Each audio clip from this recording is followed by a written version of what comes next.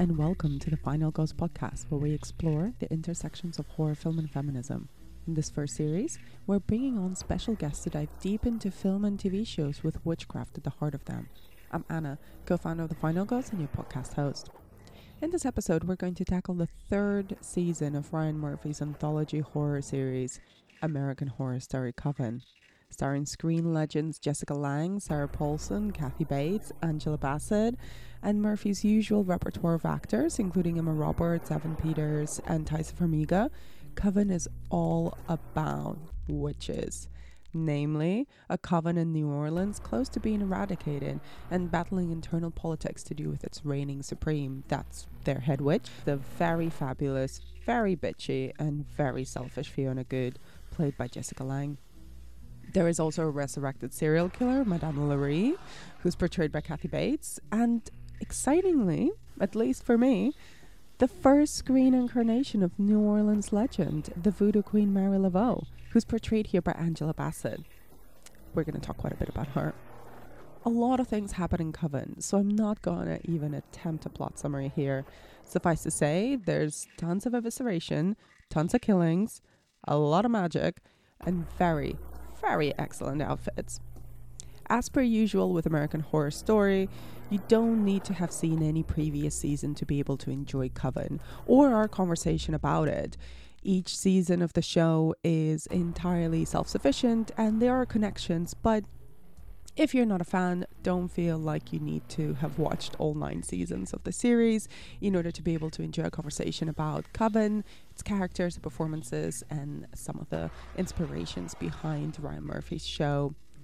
If you have no intention of watching the show, you can still enjoy the conversation. I'm joined in this episode by film producer Jen Handorf to discuss the witchiness, the attempted themes, and the real-life inspirations behind some of the characters in Coven.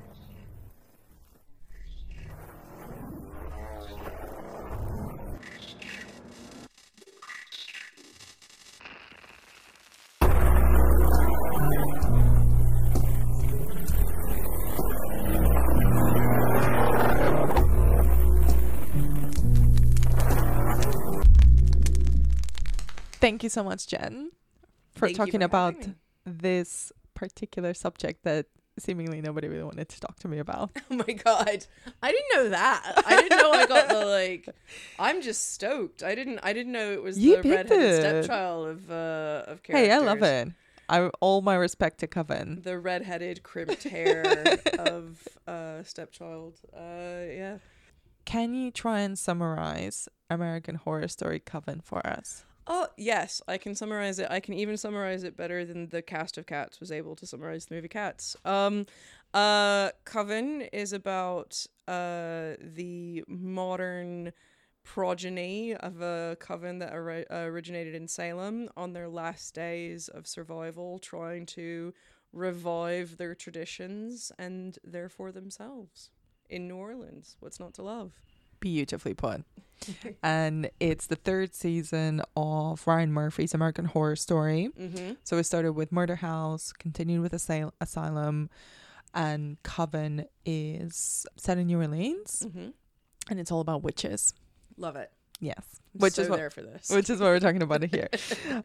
So were you a fan of AHS? I'm just going to refer to it as such. I love Sounds that. a bit wanky. I didn't know that was a thing, this AHS abbreviation, and all my research took way longer than it should have because I was constantly typing out American Horror Story. But no, I love it. I think it's a strong show. Obviously, it's incredibly variable. So there's highs, there's lows. You know, there's moments or seasons you can enjoy more than others. Something for me, I really enjoyed Murder House. I was really creeped out, first season, you get into it, it's a new thing. Really, when we came into Asylum, it was like, oh, this is what they're doing. They're doing a new story every time. Mm-hmm. And then you get to Coven, it's like, oh, they're really changing it up every time. Yeah. Like, we're not just going gothic every time.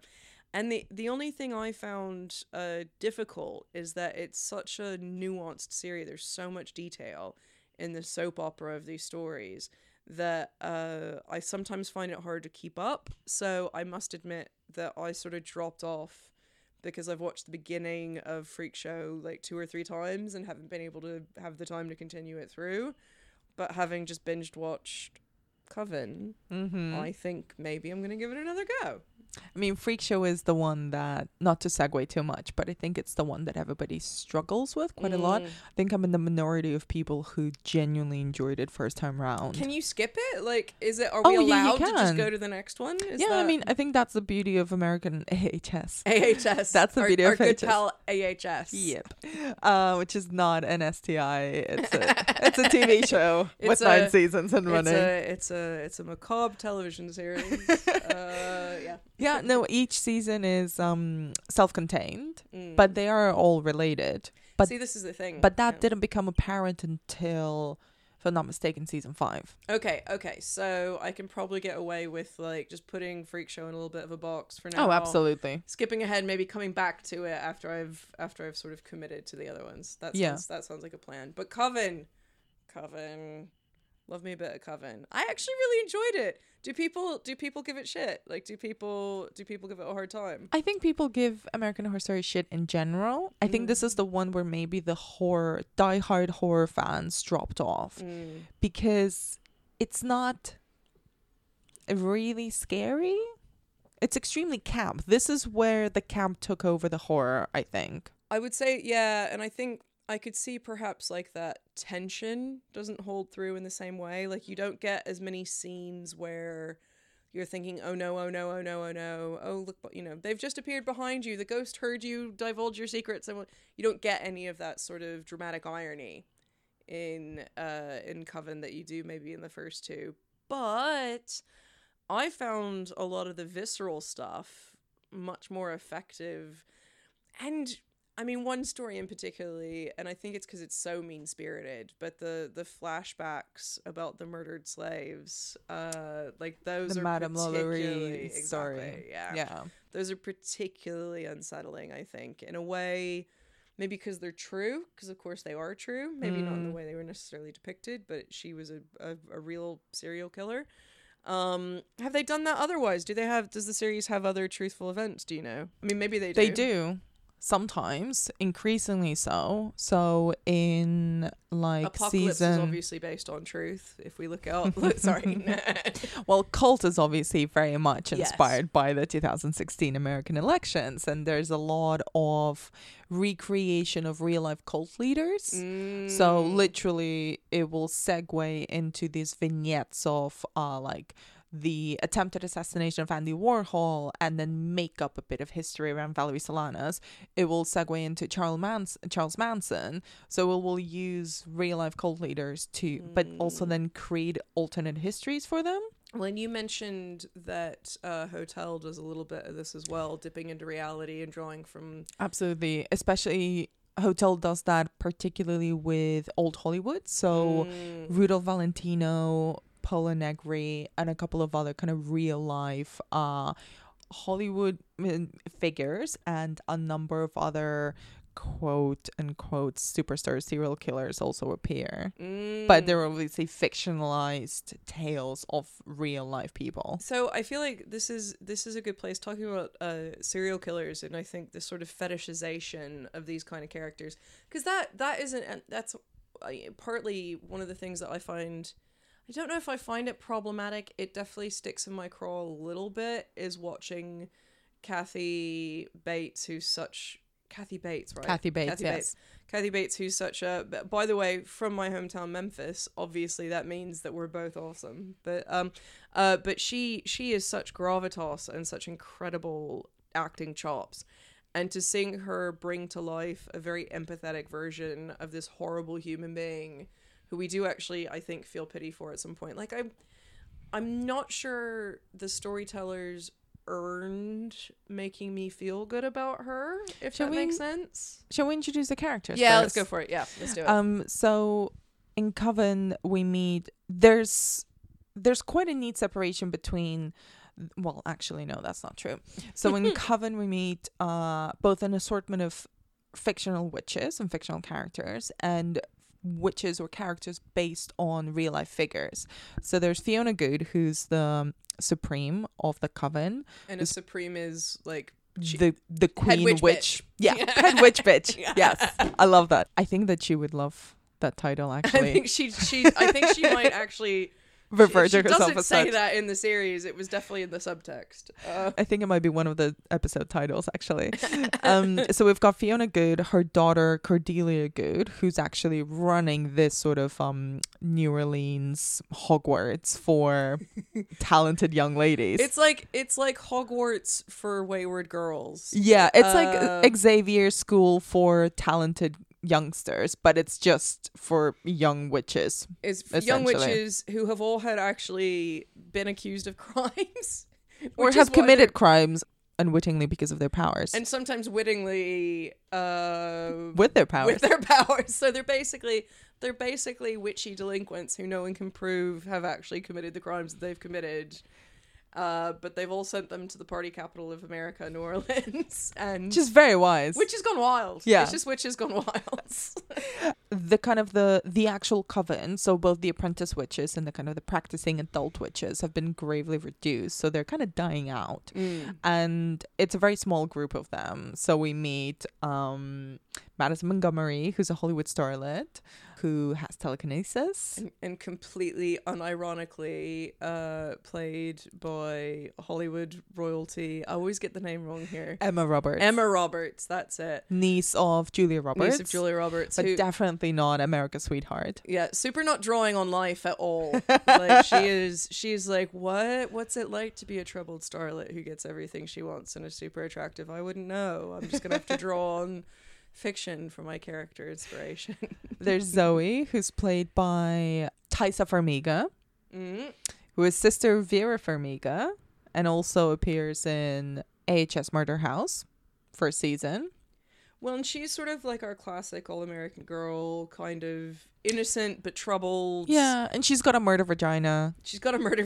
Yeah, that's her particular affliction in this version of herself. Then we've got Nan, who's played by Jamie Brewer, who is also in season 1, and who's clairvoyant, and Queenie, who is played by Gaburi Sibide, Oscar-nominated Gaburi Sibide, who is a human voodoo doll by her own description, which is outstanding. What a great little trick. And then in this way, as you say, there's sort of Professor X's, school for young witches. They've each got their predetermined powers, which we see evolve over the course of the season. Yeah. And then we've got fictionalized versions of real life characters. So you mentioned before Madame Delphine Lalaurie, who's played by Kathy Bates, who's based on a real life murderess who had murdered numerous people, namely her slaves. Yeah, mostly. Well, and this is so. For anyone who's been to New Orleans, obviously voodoo is a big part of New Orleans. We'll get to that bit in shortly, but also just like the sense of the macabre is huge in New Orleans, and this sort of decadence and decay and all this kind of thing. And they actually have a museum in New Orleans for serial killers.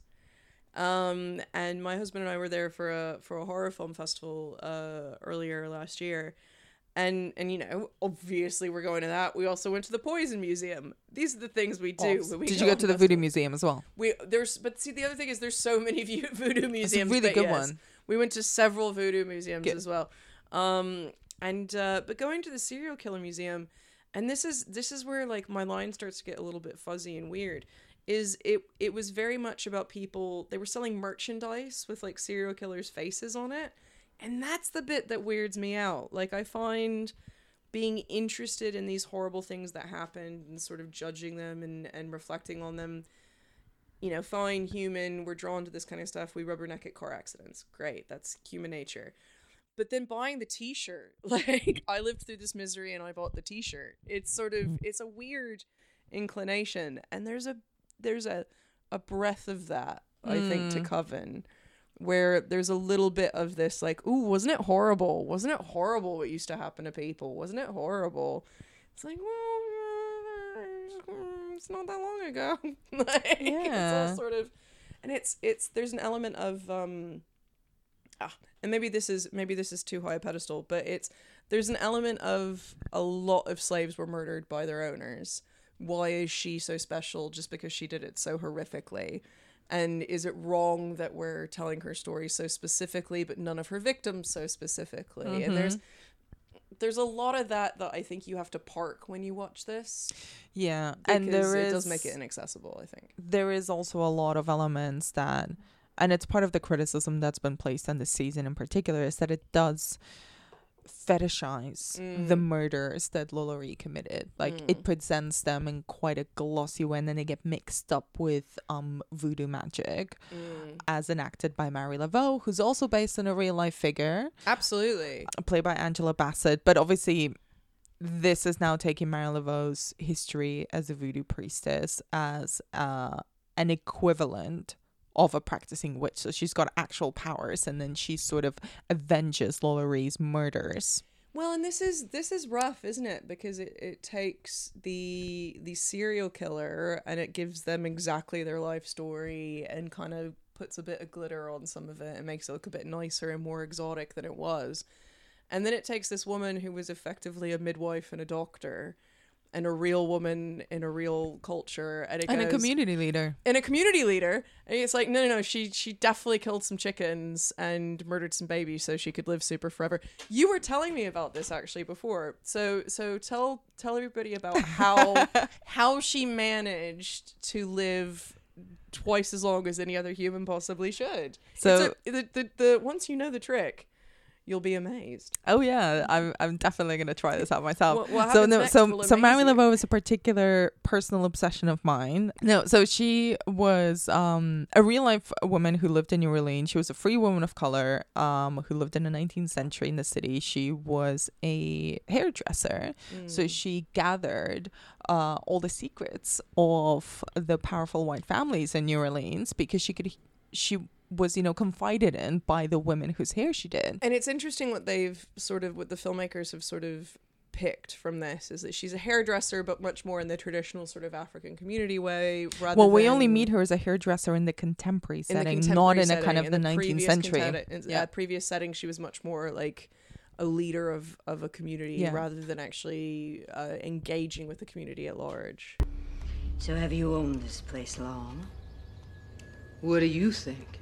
I think when they say good black don't crack, they're not wrong. What's your secret? What's yours? Your manicure costs more than my rent. Woman like you wipes her ass with diamonds. She don't just end up walking in here for hair extensions. My.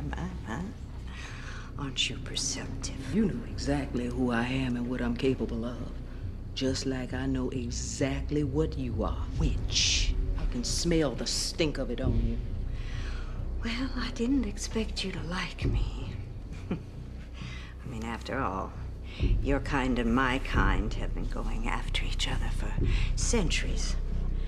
Though it is kind of like a hammer going after a nail. Everything you got from us. Tituba, voodoo slave girl who graced us with her black magic. She couldn't tell a love potion from a recipe for chocolate chip cookies if she had to read it. You made her a slave. Before that, she came from a great tribe, the Arawak. She learned the secrets of the other side from a 2,000-year-old line of shamans, necromancy. She gave it to your girls of Salem. A gift repaid with betrayal. Please, you want to tell me that some illiterate voodoo slave girl gave me my crown? But maybe you haven't heard the news about civilization starting in Africa. We more than just pins and dolls and seeing the future in chicken pods. You've been reading too many tourist guides. Yeah, and I think there's, she was and still is, I think, when you go to New Orleans. New Orleans. New Orleans. When you go to New Orleans, she's still revered. Her grave is covered in tiny crosses and kisses. A whole lot of kind of museums, tourist attractions, cocktails, voodoo touristy shops are named after her. There's whole tours based around places where she lived. I believe her original house is no longer standing, but they will show you around. They'll show you her grave. Like, her legacy is very much still alive, and she's very well respected. There's a number of fascinating books written about her, both kind of as just an incredibly fascinating woman who achieved quite a lot and gained quite a lot of respect and power in her community. So she was extremely smart and political. And this is And then depressing that none of this is in there. No, of course not. And her life story has never been adapted. And, And we can go off on a tangent about why that is. And it's not like they make her look dumb or thick or No, like she's still powerful, she's still interesting, but they give it so little backstory. Space. Yeah. Like we get, kind of to carry on from your point, it's like we get Madame LaLaurie, a racist murderer. We get her backstory and her motivations, however petty they may be. She wants to be beautiful. She wants to be young. That's basically it. She's jealous that her husband's cheating on her. And she's jealous that her daughters are younger than her. Yeah, it's all quite base, archetypal. We get it. Like short shrift, we get it. We know what that is. Yeah. And I'm not defending LaLaurie at all. The way that her story is presented is always also incredibly reductive in the sense that she was actually a woman of money and quite a lot of financial savvy and power. That's not the point of this conversation or of that series at all. She was a racist murderer who killed quite a lot of people. She's no good. Doesn't matter that she was good with finances. But essentially, she's given a lot more backstory and motivation than Mary Laveau, who, when she places a curse on LaLaurie, is presented to be motivated mostly because LaLaurie killed her lover. And it's just a sexual revenge. Yeah. And it's not like it and with the lover as well, she preserves him by putting a bull's head on his head. And so it's just this very objectified male, and especially like black male body, which is super fit and lovely to look at, but you can't help but feel a bit uncomfortable about that. But she's kept him living for 150 years as this bull-headed man. Ha ha ha ha. But it is kind of incredibly reductive for a woman who was a community leader to reduce her to avenging her lover as opposed to avenging her community or her children, or when there is so much about motherhood in this. Like it would be I mean, there's a load of sex in this, but she is actually, aside from when the younger girls use sex as an excuse to perpetuate their bickering, she really is the only character who just gets pissed off about having her lover killed enough to start a war. And it is reductive, and it's a bit sad because they do so much with other things that it's not through lack of skill, it's just through lack of not picking it up. And it isn't as though they depict her as weak or stupid or inconsequential or anything like that, but they just don't give her the flesh and blood that she deserves as a character. Absolutely. Especially if you're going to use someone real. Yeah. If you're going to use someone real, like, give the writers a day off. Like, just go to the library, pick up some of those stories, pop them on in there. No, I'm being reductive myself now, obviously. But when you have that backstory and the legends, but also the real life information, and there's some, incredible historical books that have really traced back, trying to piece together the quite mysterious lives of Mary Laveau, because one of her most incredible tricks, was that one of her daughters was named after her. And at one point, and I've read a bunch of books about her, and they all kind of come back to the thing, when you choose to not kind of take the magical elements into account, or like don't take them at face value, just as a real life account of a woman, she essentially passed on her name to her daughter to continue practicing her magic, her, preaching is not the right word, but you know what I mean, kind of her thought leadership, her practice, her community leadership, her, support mechanisms that she enacted. So she essentially was immortal through her children, through her child, who continued to do what she does, but she made people believe that it was her, it was the same person. Well, and because they look quite similar apparently, and they obviously shared the same name, and it was sort of like a seamless transition. So she made everyone believe that she was immortal. And isn't it outstanding that when you've got this real life story of a mother passing on her legacy to her daughter who's carrying the mantle, and you've got obviously the voodoo elements and the supernatural elements in a series about just all of this, and they don't do anything with it, and instead we've got, and they're very interesting characters, the characters we do have, but they're completely fictionalized. Yeah. A mother and a daughter fighting over power for their coven. So it's just interesting. I wonder if it got left in the writer's room. I wonder if it didn't get brought up, but they've just left a lot of really interesting story on the floor there for no reason I can discern. I mean, I'm just constantly waiting for Mary Laveau's story to be adapted to the screen. Constantly. Hopefully she will once again be played by Angela Bassett, because I do think she was incredible. She was so good. I believe in her power.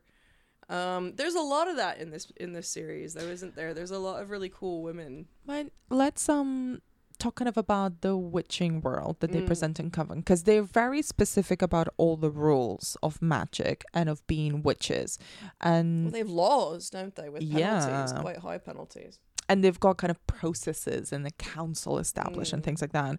So kind of what is the witching world that's established to us by Ryan Murphy? So we know that there are these, well, we presume there's more than one coven, because we're not being told this is the end of all witches. They just tell us that this is going to be the end of their coven.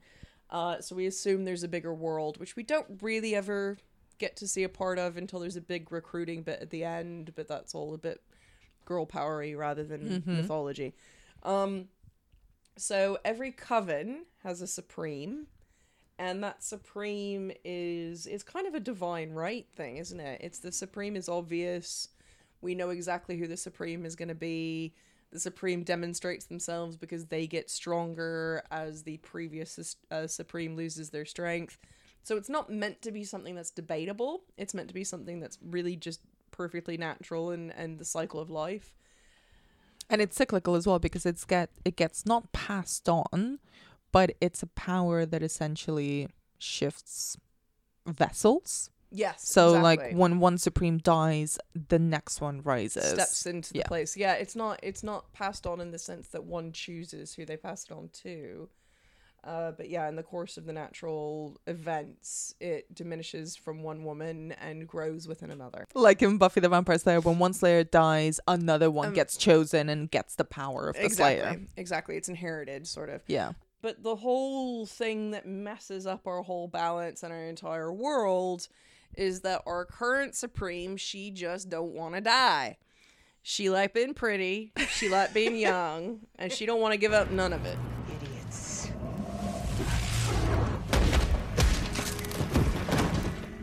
Have you any idea what's going on out there?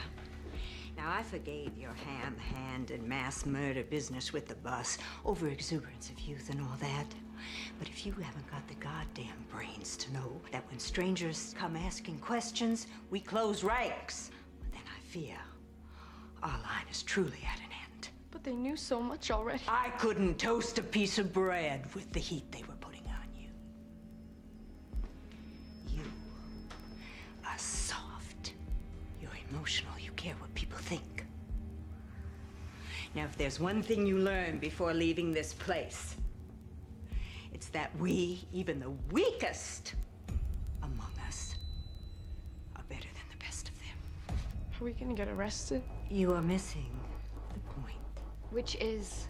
The point is, in this whole wide, wicked world, the only thing you have to be afraid of is me. But she's Jessica Lange, so we can't forgive her. But she, she deserves it. She's like, I'm gonna keep all this, and this is another place where, so this is a fantastically female series, and it's very fun, and it's very enjoyable to watch, and it's very popcorny, but it is by no means feminist. I don't want people to confuse a fun watch for something that actually represents politics or proper gender politics or anything like that. We have a film here that is filled with women who are desperate to regain, and even that word regain, but to return to their youth, to return to what they decide was beautiful, to return to their former selves. Oh, just two. Yeah, exactly. Yeah, absolutely. Yeah, there you go. There you go. Out of like 8. Exactly. But it's this idea that once you've lost it, you want it back, and it's valuable, and without it, you're not valuable. And so again, it's a bit frustrating that this very strong, modern, independent group of women who can literally set things on fire and kill people and bring them back to life are just trying to find that wrinkle cream that's gonna work this time. Do you think, though, that it's all about beauty as opposed to power? Jessica Lange's a lot about the beauty. There's a lot of focus on her hair. Like, there's a lot of focus on her hair falling out, which is a cancer metaphor as well as some other things. But I think there's a lot of emphasis on looks throughout and the meaning of looks. Lange's character talks to her daughter. There's a lot. Her poor daughter has eyes, and then she doesn't have eyes, and then she has eyes, and then her eyes get plucked out again. Her poor daughter, who's played by Sarah Paulson. Who's outstanding. Unbelievable. So also, good. Ryan Murphy regular. Yes, absolutely. The only season of AHS that she hasn't appeared in was season 9. Oh, really? Yeah. Okay, so she's after this, she still carries on for another. Yeah, she was in season 1 all throughout every single one of them, except season 9, which was the most. She's outstanding. One. She gives great terrified face, I think, is one of the reasons she's in this so much. But yeah, no, the notion that her mom sees her after her eyes have been plucked out and then replucked in and then replucked out. And it's just like, oh, you look awful. And it's like, cheers, Mom. And not that I can't identify with that, but there is a lot of focus on the physical attractiveness. It's definitely a lot of it for Fiona. Fiona's incredibly superficial. Well, as someone who was always like, you know, we see her as a young witch and we see her as Jessica Lange. Jessica Lange kind of made up to, you know, she's always fabulous, but here she is Ryan Murphy worshipping at her feet levels of fabulosity. You know, she is just wearing the highest black heels. She's looking incredible. And then there's an element of kind of her becoming decrepit and falling apart, quite literally. And she makes a big deal out of that because, you know, her beauty was always there and it was always an element of power for her, but it was not the source of it. Well, this is a very interesting thing because you generally get into witchcraft and the definitions of good witches and bad witches and like what it means to be a good witch and all this kind of stuff. And, you know, female, the feminine is, you know, the cup, the chalice, all of this kind of stuff is always obviously a huge part of that. And then I think, you know, out of the idea of reproduction or creation or this kind of thing comes the idea of beauty as well. And with the idea of losing that productivity comes the idea of losing that power. And yet, I don't ever feel that we quite nailed down those elements of these things in this series. Like, it feels like it's always there, just floating on the surface. Like, oh, she's getting old. Isn't that dreadful? But, oh, she's got to kill babies to survive, but it's not about reproduction. Like, it's always sort of skirting around the themes, but never quite honoring them within the mythology of the characters, if that makes sense. Yeah, and I think it's also a lot simpler, maybe, and a lot more palatable for mainstream TV audiences. I can definitely see that. To tackle the idea of a woman, a witch, losing her shit because she's losing her beauty versus confronting the fact that they are killing babies or using babies for their own personal gain, for power, or because, you know, I think Fiona is quite radical in the sense that she is a really fucking terrible mom. Yes. And she clearly never wanted to have a child. We're not given the backstory of how or with whom she has a child, which I always found really interesting. It's like, how did this happen? It's just an inevitability, isn't it? Yeah, when you so clearly hate your child. And their relationship is amazing and really painful to watch. Even and straight through to the final scene as well. Like spoilerific, but like all of this is like spoilers. We're all okay. So the last moment that Fiona shares with her daughter is, you know, she's begging her daughter to kill her. Her daughter's the new supreme. This is the natural order of things. Her daughter, rather than killing her with the knife that she's been offered, goes in to embrace her mother, who dies in her arms because that embrace was what was needed to kill her. Like, it's just this such... She literally killed her with kindness. And the last line is, I don't think we've ever hugged before. And then her mom dies. And it's like, cool, you know, like that is one of this like strongest psychological moments, and it should be as the last moment of the series, a very psychologically strong moment. But I just wish they'd brought that in earlier, rather than this constant like, oh, you sexed up an Axeman and sent him to kill me, like it was goat's blood, don't worry about it. Like there's some emotional trifling which is just sort of fumbled through a little bit when they do. The filmmakers definitely show, and I say filmmakers, you know, the television makers do show that they can handle this stuff with artistic aplomb, but then they just sort of fumble through it in loads of areas, leaving you a bit disappointed about outcomes in certain points. I think that's the thing. Great series, but just the high points show that there's no excuse for the low points in a way, and that's frustrating, I think. Yeah, and I mean, it kind of fits into some of the regular criticism aimed at him, at this series in particular, is that it has so many good ideas and it doesn't really go through with any one of them. And I think motherhood in relationship to witches on screen is quite interesting because they're usually portrayed as, in many ways, as the anti-mothers, where they do not respect the kind of natural order, big air quotes here, of kind of women being naturally maternal and nurturing, where they will take advantage, i.e. kill babies or children for their own gain. And it's presented here in that very literal way, but also we're presented with a witch who very clearly does not give a shit about her child, but nonetheless had one, and her child is there and they're kind of living separate lives, but we don't really go that deep into their relationship, which seems kind of like a, you know, narratively subversive thing of kind of giving a witch, the most powerful witch in the world, a child, and having that really antagonistic relationship between them, but never really fully in developing it.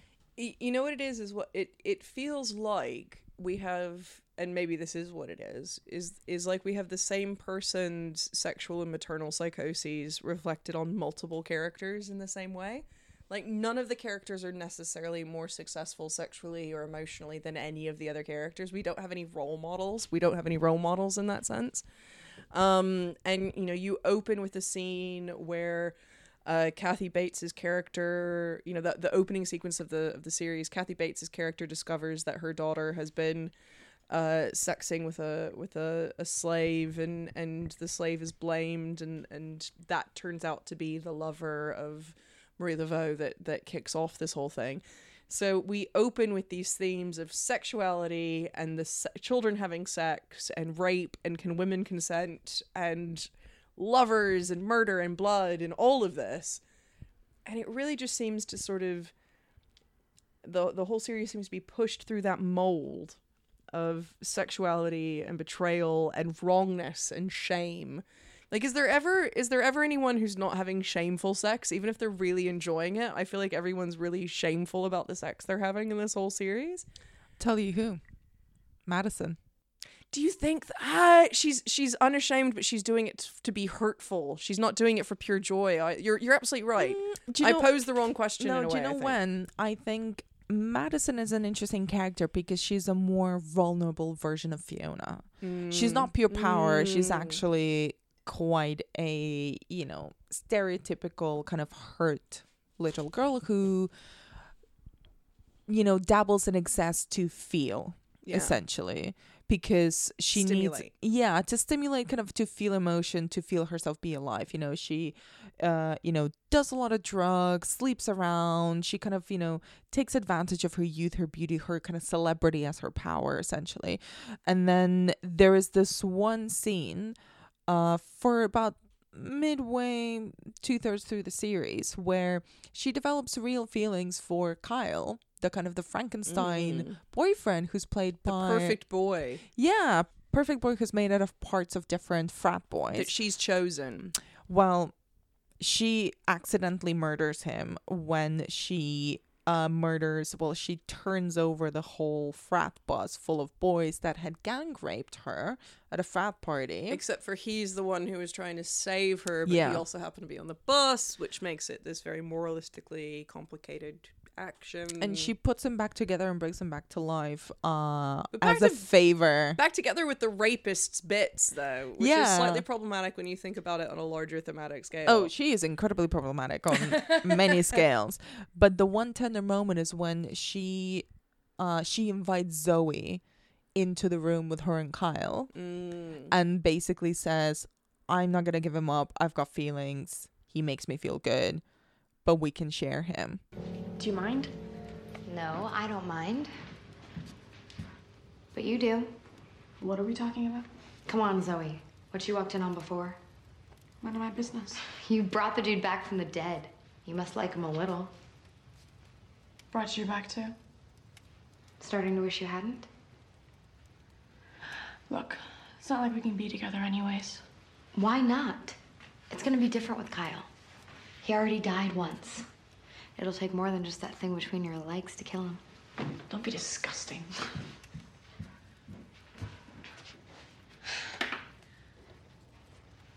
So what? You're done with him? Not even close. Being with him is the only time I felt anything since I came back. I'm not giving him up. But that doesn't mean you have to either. Right. We'll just take turns. Come here. And it's like it's sort of a bit more subtle than AHS usually is, because we don't actually see them cavorting together. We just see the ground feet, yeah. in that sort of, it's which very is really sweet, nice, actually. And I think there it's quite it's more explicit than just implied, but we're told that like actually this is quite lovely intimacy between them, and it's sex for the pure joy of it and the connection of it, as opposed to just her taking advantage of a young man who is very much on the border of whether he can actually consent or not, because he's basically being used as a living sex toy. Zombie boy. And which becomes even more... zombies consent? Who knows? And it becomes even more tragic because we're then told that he was sexually abused by his mother. And so the sexual abuse from the mother is one of those things that I wish, and maybe this makes me weird, I wish they'd gone just slightly further with making it absolute, because I think it's so implied. Do you think it's not absolute? I don't know. Like the way she kisses him is uncomfortable, but we never see or hear any abuse other than this like slightly. Am I missing a scene? Oh, she literally puts her hand down his pants. Oh, I missed that scene. This is the problem with watching such a long series. Well, this is what I mean as well, though. Is these are important moments. Every one of these moments is so narratively important, and that probably took like a minute and a half of screen time in a 40-hour. I don't know how long the thing is. It's usually long. No, like it's probably like 10 hours or something.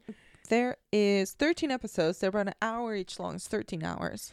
When there's a minute and a half long scene that completely changes the definition of is this subtle or is this definite.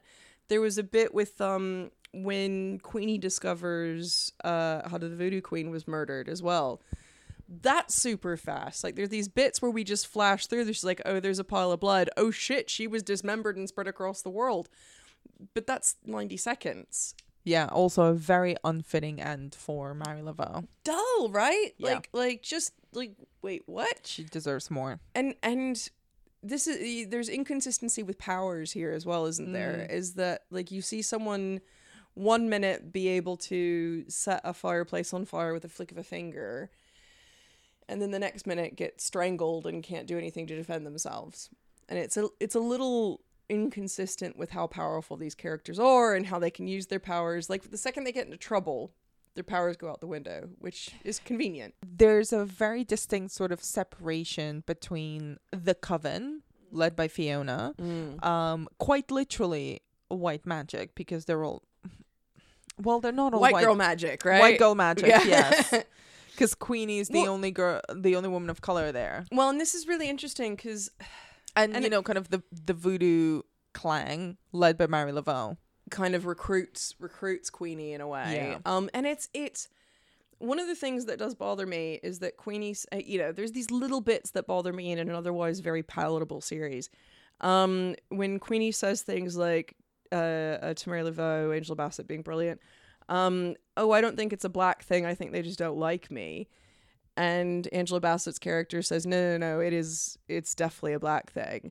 And it's like, well, if she doesn't feel like it is, does it have to be? Like, you know, and this is where when you get into filmmakers who are making stories about people they don't represent, it becomes a little bit problematic when you're representing these kind, you know, you're putting these kind of words into their mouth. And Queenie, who's never felt like she's being repressed racially, is being told that even if she doesn't feel like she is, she definitely is. And that feels a bit sad. Like, it's like, you know, she didn't feel like there was a problem. She didn't feel defined as a black woman by her friends, but now she has to. And that's problematic. And and the intensely weird thing as well about the whole series is that once even Queenie moves over to Marie's camp, it literally becomes a race war. Yes! And the fact that Mary Laveau is sort of kind of positioned as an antagonist to Fiona Good becomes very fucking problematic because it's essentially being asked to root for the white witches, who are all fictional, and the white racist serial killer, who they're using as a bartering tool in their battle against. Because she's played by the very likable Kathy Bates, who... But Angela Bassett is also very likable. No, absolutely. Well, and Angela Bassett, like, you super respect her character throughout. Like, and you're told she's killing babies. You're like, but she looks hot, so maybe it's worth it. Meanwhile, Kathy Bates is like, no, you're definitely a bitch, but look at you go through a burger. I identify with you. Like, there's definitely a mixed conceit about how you engage with these characters. But you're absolutely right. It ends up being a split down the middle issue of race and racial cultures. Speaking that voodoo comes from a black culture and white witchery comes from white culture. And it's all just a bit of made up nonsense, isn't it? But it creates this division that's a bit weird. Well, there is a really interesting, very, very minute thing. There is one point where they argue about Tituba. I believe her name is. Tituba, the well-known fictional character from The Crucible. Arthur Miller's play written in the 1920s. You know, I think that's sort of some like they talk about her as like the original witch. She's like the OG witch. Which then she actually Queenie isn't in the AHS narrative, because in season 6 she is presented to be a whole nother kind of wood witch character played by Lady Gaga. Oh no, you're joking. Yeah, she's the OG Supreme. And she's whitewashed by Lady Gaga. But she's not presented to be Tituba. She's just another the original Supreme. witch. I see. She's given it re-identified. Yeah. And what did we figure out? It's 2013. This 2014. 2014. I mean, 5 years, 6 years even. A lot happens in 6 years culturally, and I do think it's slightly dated. Like, I don't think you would make this now with the same kind of woke hashtag that it probably had at the time. No, absolutely not. I am interested in the fact that you kind of say that it's definitely not feminist. I think there's a big difference between being female and being feminist. And I think objectification is a big part of that. And I like pretty things as much as the next person. But there's one pretty boy in this whole series, and there's a lot of very pretty girls, and there's a lot of objectification physically of the women, and there's a lot of objectification of the black men as well. Actually, I should say one repeating male character who's good looking, in my opinion. But I think that it's not trying to be feminist, so I think it's fine. Like, I'm not saying it's failed at that, because I don't think that was its attempt. I think as long as you're not watching it as your next, political tome, then you're fine. But I think, oh my god, these women are terrible. None of them are role models. They're all awful. I kind of love that, though. But no, it's great. Well, because a nasty character is way more interesting than a divine one, right? Who wants a goody two shoes? I mean, exactly. And I always found it kind of very fun to watch, especially Fiona sort of revel in how bad, but in a really campy way she was. Because she's not bad like Lollery bad. She is just sassy bad. She's campy bad. She's like, very... She's Elvira, yeah. Like, it's very... She's a vamp. She is only bad to get her own. She will only hurt you if you have spited her. She doesn't betray people without reason. She's got her moral rules, and she sticks to them. And it isn't until we see her begin to bend those rules when she attacks her own coven that we see her really begin to meet her downfall. But yeah, no, she is a woman of I don't want to say morals because that's the wrong implication, but she's certainly a woman who sticks to her guns. Yeah. How do you think she fits into the screen history of kind of over the top, overly feminized almost, and campy witches? Character could have been the fourth witch in Witches of Eastwick. Like, I don't necessarily think anything new is being done with her, but she's sort of, I think she's a respectful montage of a lot of these strong characters. And I think, you know, there's an aspect of with American Horror Story where, because they are using the same cast again and again, they have these pieces that they need to construct a story out of. And Jessica Lange is, you know, who else was she going to be? Of course, she's the vampy witch. Like, who else, what else would there be? She's a really formidable actress, but I think the way that Ryan Murphy has used her was very much leaning into the over-the-top campiness, like the extreme version of her as a kind of Joan Crawford-esque actor. But if you think of her in their first two ones as well, like I mean, I'm thinking of her in kind of her in her film career where she played amazingly subtle and vulnerable roles. That's not how Murphy uses her. No. At all. In obviously in Murder House, she's this very glamorous woman of means who's sort of still a decadent, you know, she's fallen. She's very, sort of like a Southern belle with a dark past. Exactly. She's very, very Norma Desmond's Sunset Boulevard. Like, my life has passed me by, but I'm still so fucking elegant. And then obviously when you get into it's not called Hospital. What's it called? The second one. Oh, Asylum. Asylum. It's like, it's not called Hospital. It's American Hospital Story. American Retirement Home? Is that what it's called? You know that's coming. I'm going there.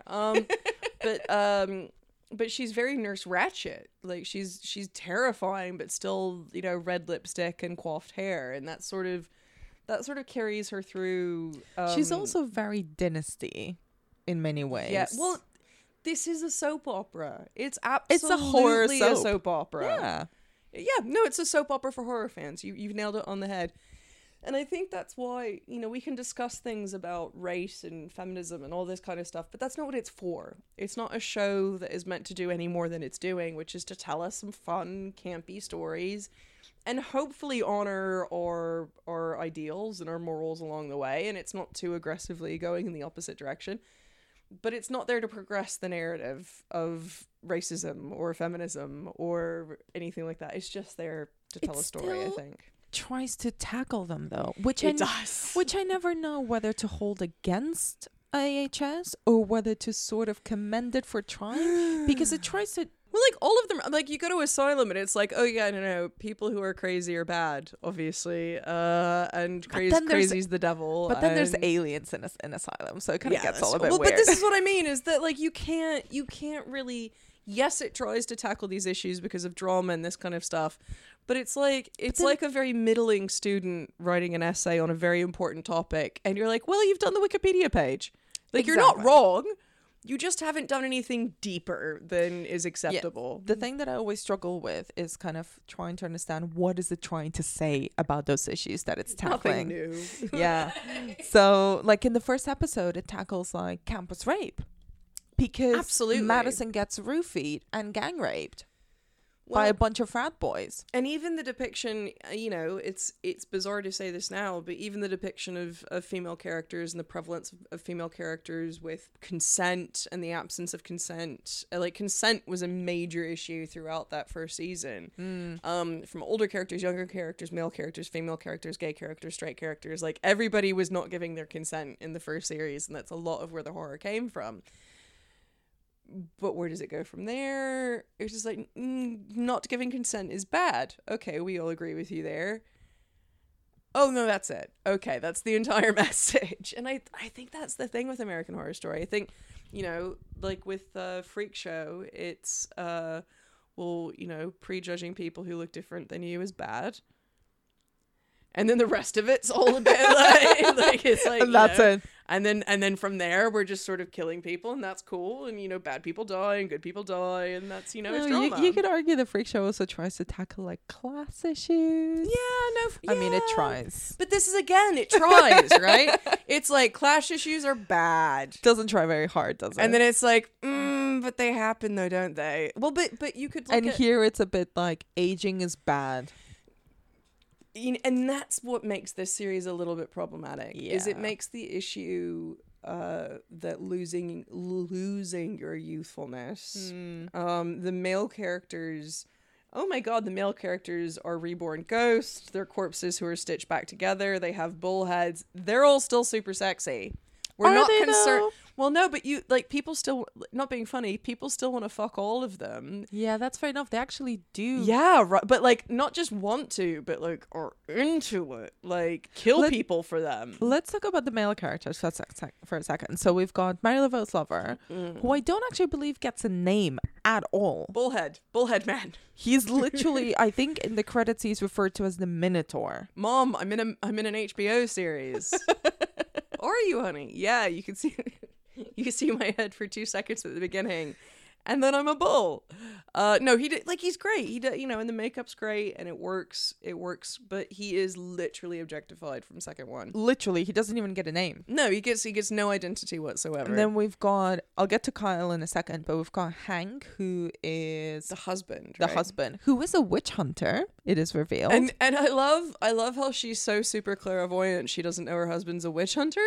Yeah, like, that does like get it's- some sort of explanation, and but it's never really explained. Yeah, and this is where, again, it's just camp. Like, just accept that this has happened. Don't and question it, Don't question essentially. it. Just Yeah. lean in. But yeah, so he's a bad dude. He kills a lot of women, And wants to kill her eventually. but he's also kind of a loser. He's a loser in his, you know, with her. Fiona very clearly despises him from the minute she met him. She makes it very clear in every single interaction. And then, like, he's also kind of a loser in his witch hunting corporation. And he's a trust fund kid, sort of. Yeah. Like, his dad owns the corporation, and he's seen as a bit of a failure, and he's meant to have killed more witches by now. He's sort of like the Kendall Roy. He's the total AHS Kendall Coven. Roy. He's totally the Kendall Roy. Although, you know, Kendall Roy is an unbelievably well-written character. Oh my god, that whole series. You can't even make comparisons, because Yeah, when you get characters who are so well developed versus are very, very entertaining but cookie cutter characters that we have here.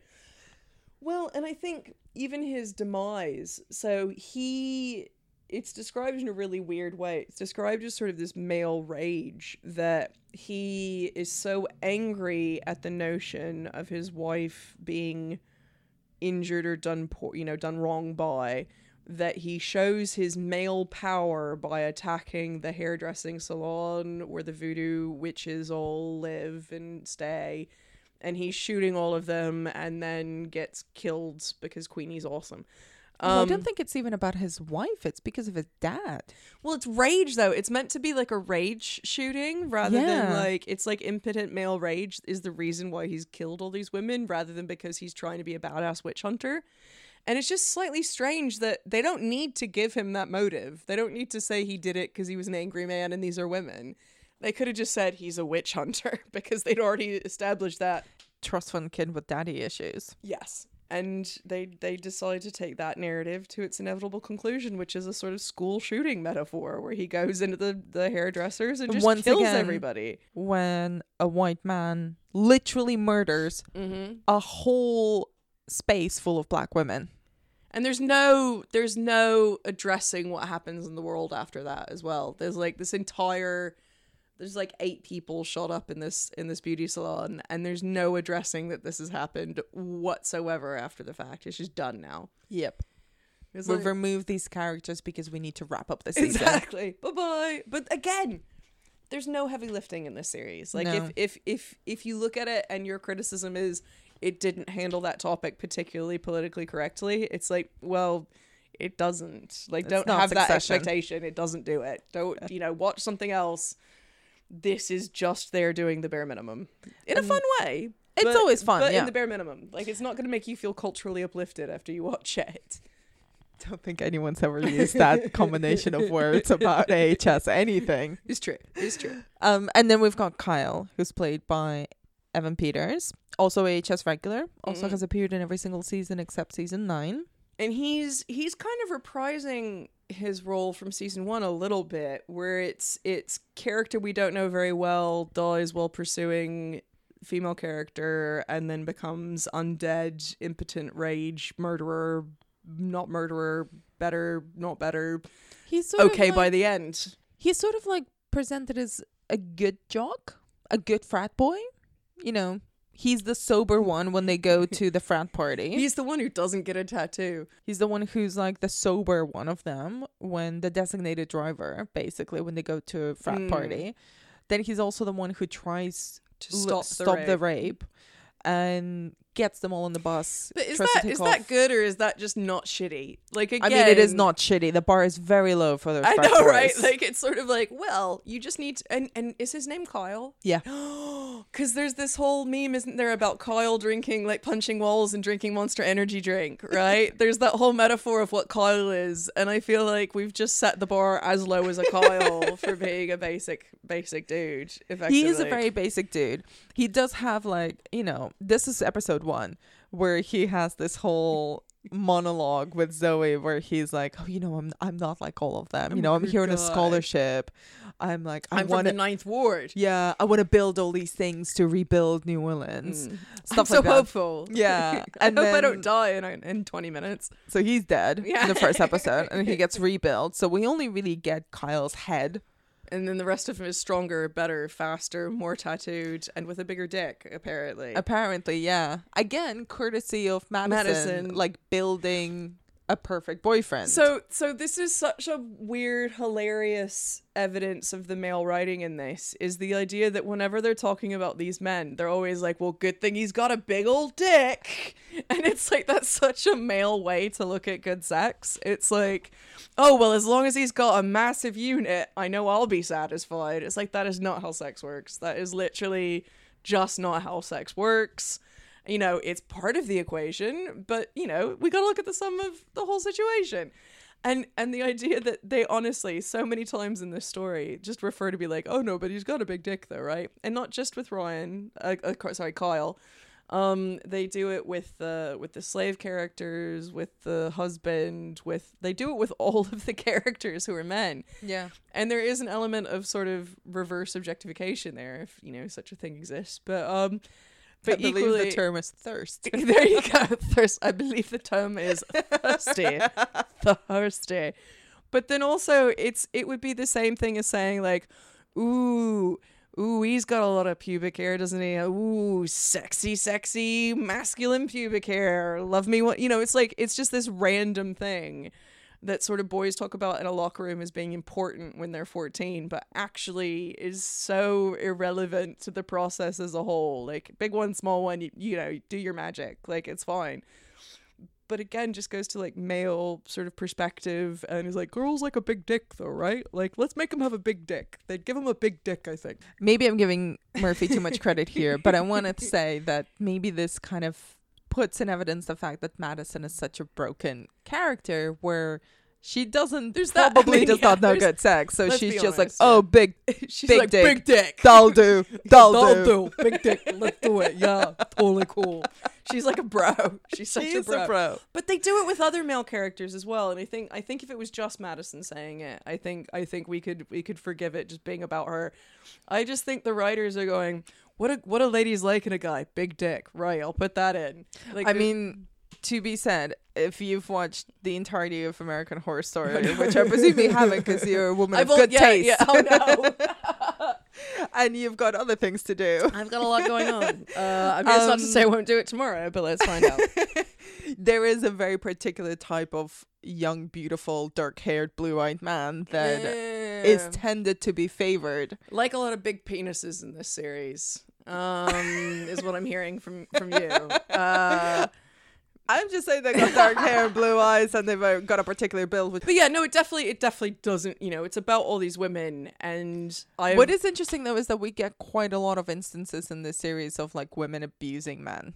Well, physically, like, Yeah. and very much psychologically, but there's always a tinge of a revenge to it, which is again slightly, fine, but it's the women seem to be provoked at all times. Like, there's nobody who just wantonly attacks men. Even Well, Kyle's mom. Oh, Kyle's rapes mom. him. Yeah, no. See, I And keep then the forgetting about Kyle's mom raping him. And then the Could've went to go neighbor's get a mom. popcorn during that scene.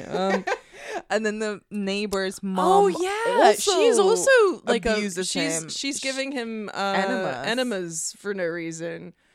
With bleach? Is that what we're to understand? I feel, I don't Gets know. real I messy. feel like Ryan needs to have a chat in a safe space. I think with that, Jessica. yeah, he and Jessica need to sit and have a chat in a safe space and just get some stuff out in the open, because I don't know why all these women are putting stuff in the butts of young men. All these mothers as well. Like, what is that about? Well, let's talk about the competition and the mother element in the series, Oh my because there God. is a lot of that. I feel like that is genuinely represented as well. I feel like the mother issues in this is like, no, that I get. That is completely accurate. Yeah, no, there's a lot of, Jessica Lange says brilliantly at one point, I died when you were born. And it's like, I remember that birthday. It's sort of, but it's a very intense mummy dearest sort of relationship, which is classic to horror films, I think, as well. There's this real fear of the mother and the daughter. And I think that works both on the male and the female side, like this fear of the mother taking over you. Again, it's one of those things that it's so very present and it works super well. And then they just keep trying to make it mean more. And you're like, no. You had it back in episode 4. You don't need to take it any further. And I love the way it's resolved in the last scene, but it just sort of keeps hitting the same note over and over and over and over and over again for about 8 episodes. But one of the things I do really, really like about it is they are literally in competition rather than it just having been the downtrodden daughter whose mother is constantly abusing her. It is actually a back and forth for the duration of the series. She never trusts her mother. Yeah, and then there is a literal competition amongst all of the witches. Yes. So kind of the idea Seven of Wonders. Yeah. Which is a Stevie Nicks song conveniently, and it's just obviously Stevie Nicks wrote the song because she's a witch and knows the 7 Wonders. I mean, obviously this is named the 7 Wonders because Ryan really wanted Stevie Nicks to appear in I here. love the Stevie Nicks bit in it. I didn't know Did how much you? I liked Stevie Nicks until she was in this show. I was like, oh shit, I'm really into Stevie Nicks. I want to dance around with the scarf in the wind. Like it doesn't. Right? Like it created these really like, I'm a free woman with beachy locks of hair. And again, kind of tapping into the real life pop culture that Stevie Nicks is Absolutely, a white witch and yeah. all of this. I was talking to an old friend of mine the other day, telling her all about you. She just begged me to come have a sit down with you. She's a white witch. And try as I may, I cannot get her to play in the shadows with me.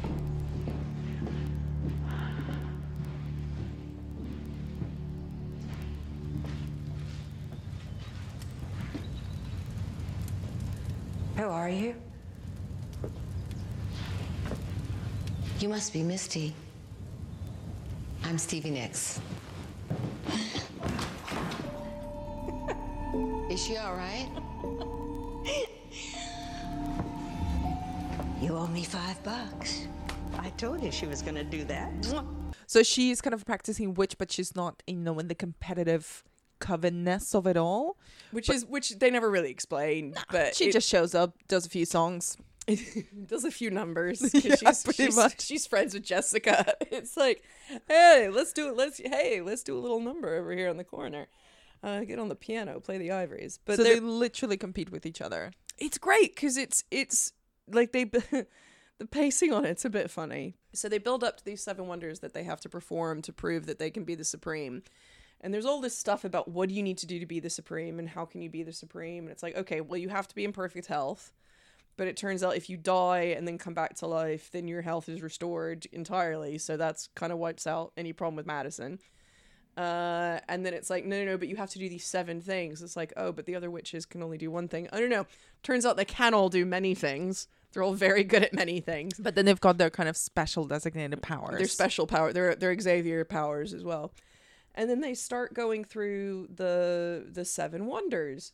I'm trying to remember the first one was the candle, and they have to pull the candle towards them. So it's like telekinetically. Telekinesis, they need to pyrokinesis, something else. They need to bring someone back from the dead. That's a biggie. They need to go down to the afterlife and then go back up. And this is the one that kills, is it Millie? What's her Misty name? Day. Misty. Yeah, and it's like, We haven't talked about Misty Day at all. I like Misty. She's the swamp witch. A swamp witch, but like prettier than any swamp witch I've ever imagined. Like she's super lovely, like very full of life, and like She's very Stevie Nicks. Spring, very Stevie Nicks, obsessed with Stevie Nicks as well. Probably a bit madly shunned by the community. And lives out, and also again like a really tragic story. We start with her being burned at the stake in the woods, and she's just some girl who got burnt in the woods in modern times. And Yeah, that's just sort of left there for us because people saw her bring back a little frog or a little bird to life, and they were like, burn the witch. Yeah, so that's happened like 10 years previously or something. But she's super good at bringing people back to life, so she's come back using swamp mud, which she should bottle and sell apparently.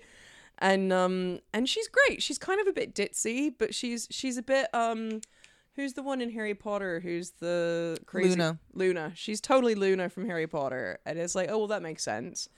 And everybody thinks she's going to be the supreme because she's got the ability to bring people back to life, and she uses it all the time, and it's really easy. But then she fucks it.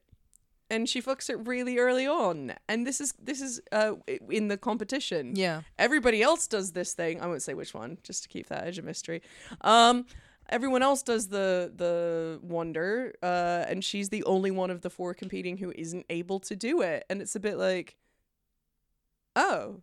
And that's it. And then she literally turns to dust. It was like, oh, well, she was the front runner up until just now, and that was a bit Deus Ex Machina, but I guess we're in the second to last episode, so we better turn through these guys. But yeah, and then as we go through this, they're a bit arbitrary. They're fun to watch, but they're a bit arbitrary. Because the next character who meets their demise just ends up they're teleporting. And that's Zoe. And she bamfs herself onto a Nightcrawler bamfs. They're basically bamfing. That's the sound it makes. She bamfs onto the top of a fence post and impales herself. Like, well, no other time did anybody even remotely go to a place that wasn't exactly where they intended. They didn't even go a couple feet up in the air, and this is like 8 feet up in the air she's magicked herself up to kill herself. So it all felt a bit like inconsistent with the narrative. Yeah, very convenient, very inconsistent with the narrative. But it got us to where we need to get. What we need to get is that Cordelia ends up being the new Supreme. And she performs, and she was previously characterized as being quite meek, very much kind of controlled or put upon by her mother, very much kind of, a potions lady as opposed to intuitive magic. Yeah, she never really presents herself or is presented as being overly powerful, but rather like very much kind of in the background. Book smart. Yes, that's a good way to put it. Yeah. She's not street smart. She's not intuitively witchy, but she's read all the books, so she can make it work. She also kind of doesn't have that kind of authority that Fiona has, and that we're told that Fiona always had, even as a young witch. Like, she's very mousy, sort of, comparatively to the other people. She's very warm, very kind. She's very committed to the cause. She wants to do well by her students. And quite asexual. Not able to have children with her witch hunter husband. Well, she's not asexual because she does fuck her husband. But do they only do it to have the baby? That, like, it's very mechanical. Yeah. Like, and she doesn't lust after, like, there's no point where she's like, that's true, get me some of that side piece. Like, there's no, she's very kind of focused on the school and the coven as opposed to, she's the career lady. Yeah, she is. She's the career lady. And it's, and the whole this brings us back into a slightly problematic of fertility and the importance of fertility and whether being fertile makes you a woman or not, and babies, which again, hinted at, not really explored. Not explored, and you have to just go, okay, they brought it up, but they didn't finish the conversation. Okay. Which, again, there's a lot of that throughout this. So I think if you can just... There's a lot of that throughout of Ryan Murphy's oeuvre. It's true. And if you can just kind of accept that he's going to bring something up and then just go, anyway. Yeah, I changed my mind now. I'm interested in It's something like- else. it's Oh, like- shiny. So, racism, right? Anyway. So female suffrage, right? Never mind. Like, he just quick swerves across an issue, and it's like, if we've discussed it, we've covered it, right? Like, that's fine if we brought it up as... And I'd rather it was on screen than not. Like, I'd rather it was being depicted than not. It's still better to have issues brought up and inadequately explored than not brought up at all. But yeah, don't expect this to be the big mind changer of feminism or anything like that. It's just a bit of fun more than anything. How do you think it kind of shows witches as outcasts? Oh, absolutely. Yeah. And I think one of the main morals to this is that if you ever feel outcast, there is a community of outcasts for you. And which is like, you know, just fucking ice cream for a horror fan. It's like, oh, I love my people who are also weird like me. You know, that's all of us. So that's brilliant for us. But it also doesn't really look at it beyond a sort of Christianity witching community, because we don't see them as rejected in their community because they're not out. So there's not really any kind of presentation of that until the very end, at which point we see this big, huge crowd of women who all feel outcast from their communities and want to come be a part of the school. So the idea of coming together is really well represented, but I'm not sure they really sit too long with the idea of being outcast.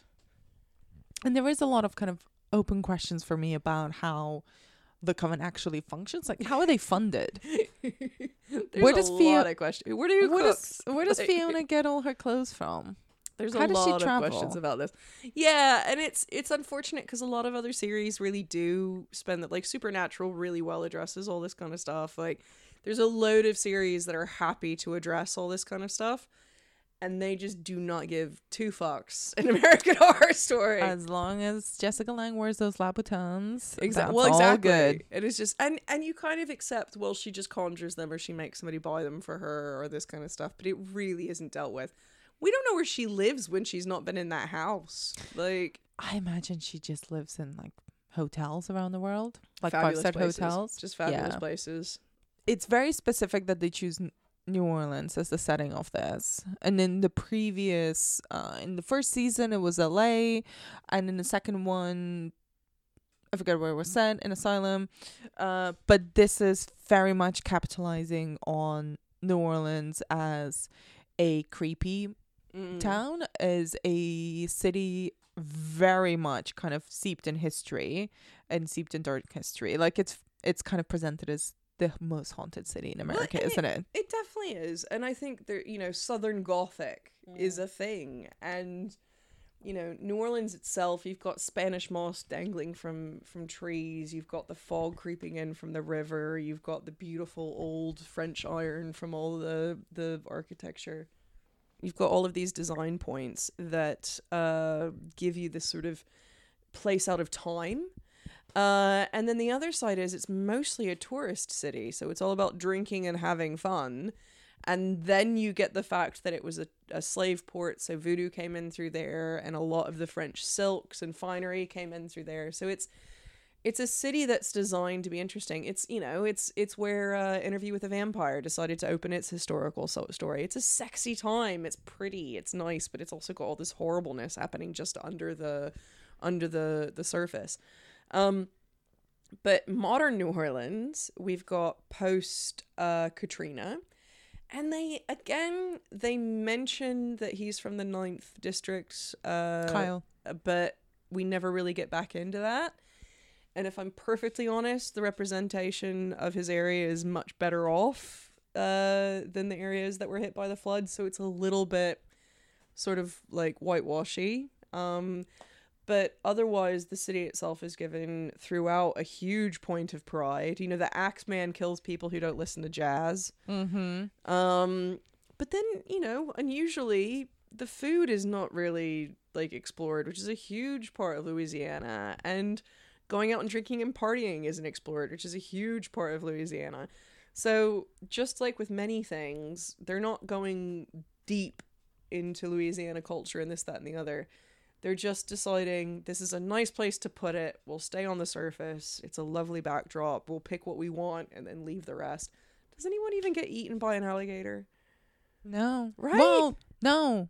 Yeah. Do they? Well, Misty lives in the swamp. Oh, there's that bit where she gets she falls upon the poachers and reincarnates some of the alligators. Yeah. So, She does do that. and it's like episode 1 or 2, and then we never come back to alligators, which, not being funny, big deal.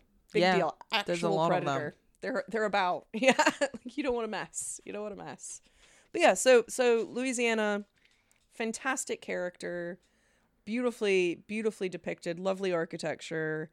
But again, it just sort of drifted over more than anything else, I would say. To wrap up on kind of a bit more on the fun side, because above all, if we've established anything, is that this is just fun. It's just fun. Like, just have some fun. That's all it is, exactly. What were your favorite bits? Oh, okay.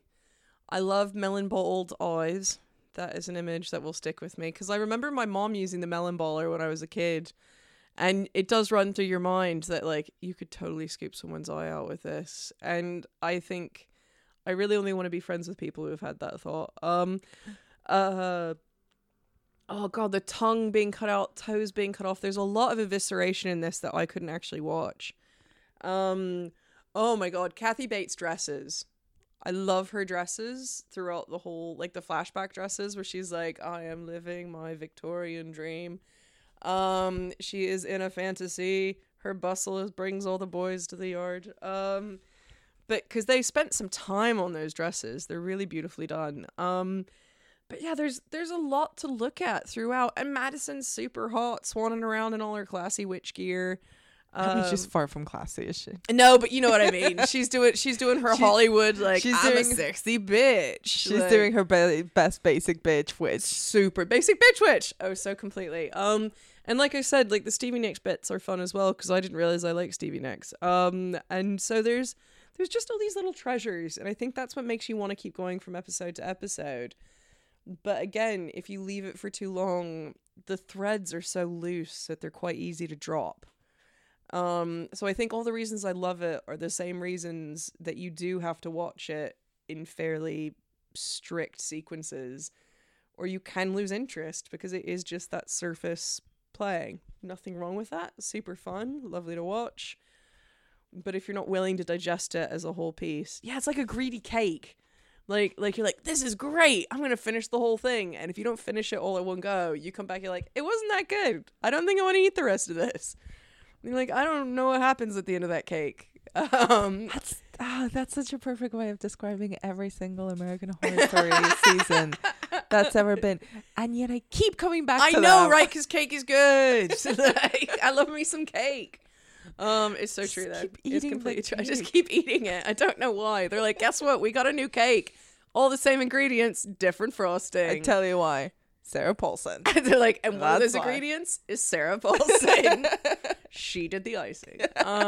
She is the icing. She is the icing. Yeah, no, fair enough. Fair enough. Super fair enough. But yeah, no, I agree with you totally. Like, they're just these little variables of things that are nice and consumable, like petit fours, you know? Like, they're just these sort of little munchable little bits. And it's a series that's that exists almost better as gifts than it does as a show.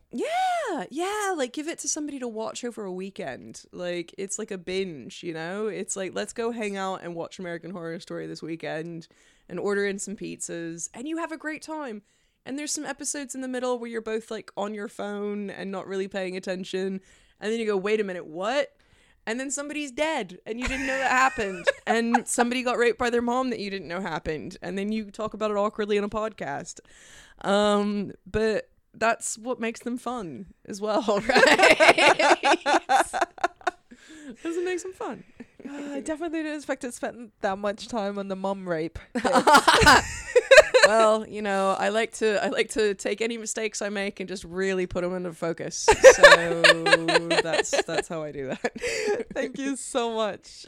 This was so much fun to do. Thank you very much for having me. Almost as much fun as watching the series. I know, right? But we didn't go too deep, so that's fine.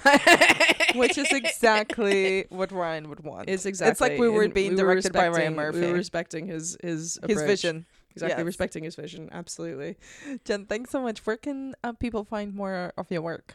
So I am on Twitter more than I should be at Handorf, and you can find out what I'm doing there. Currently working on a feature film that takes all of the experience of menopause and makes them into a horrible supernatural experience, which they're not far off from being anyway. So see what people think of that when it comes out. Amazing. Thanks so much. Excellent. Thank you. Cheers. Have a good one. Bye.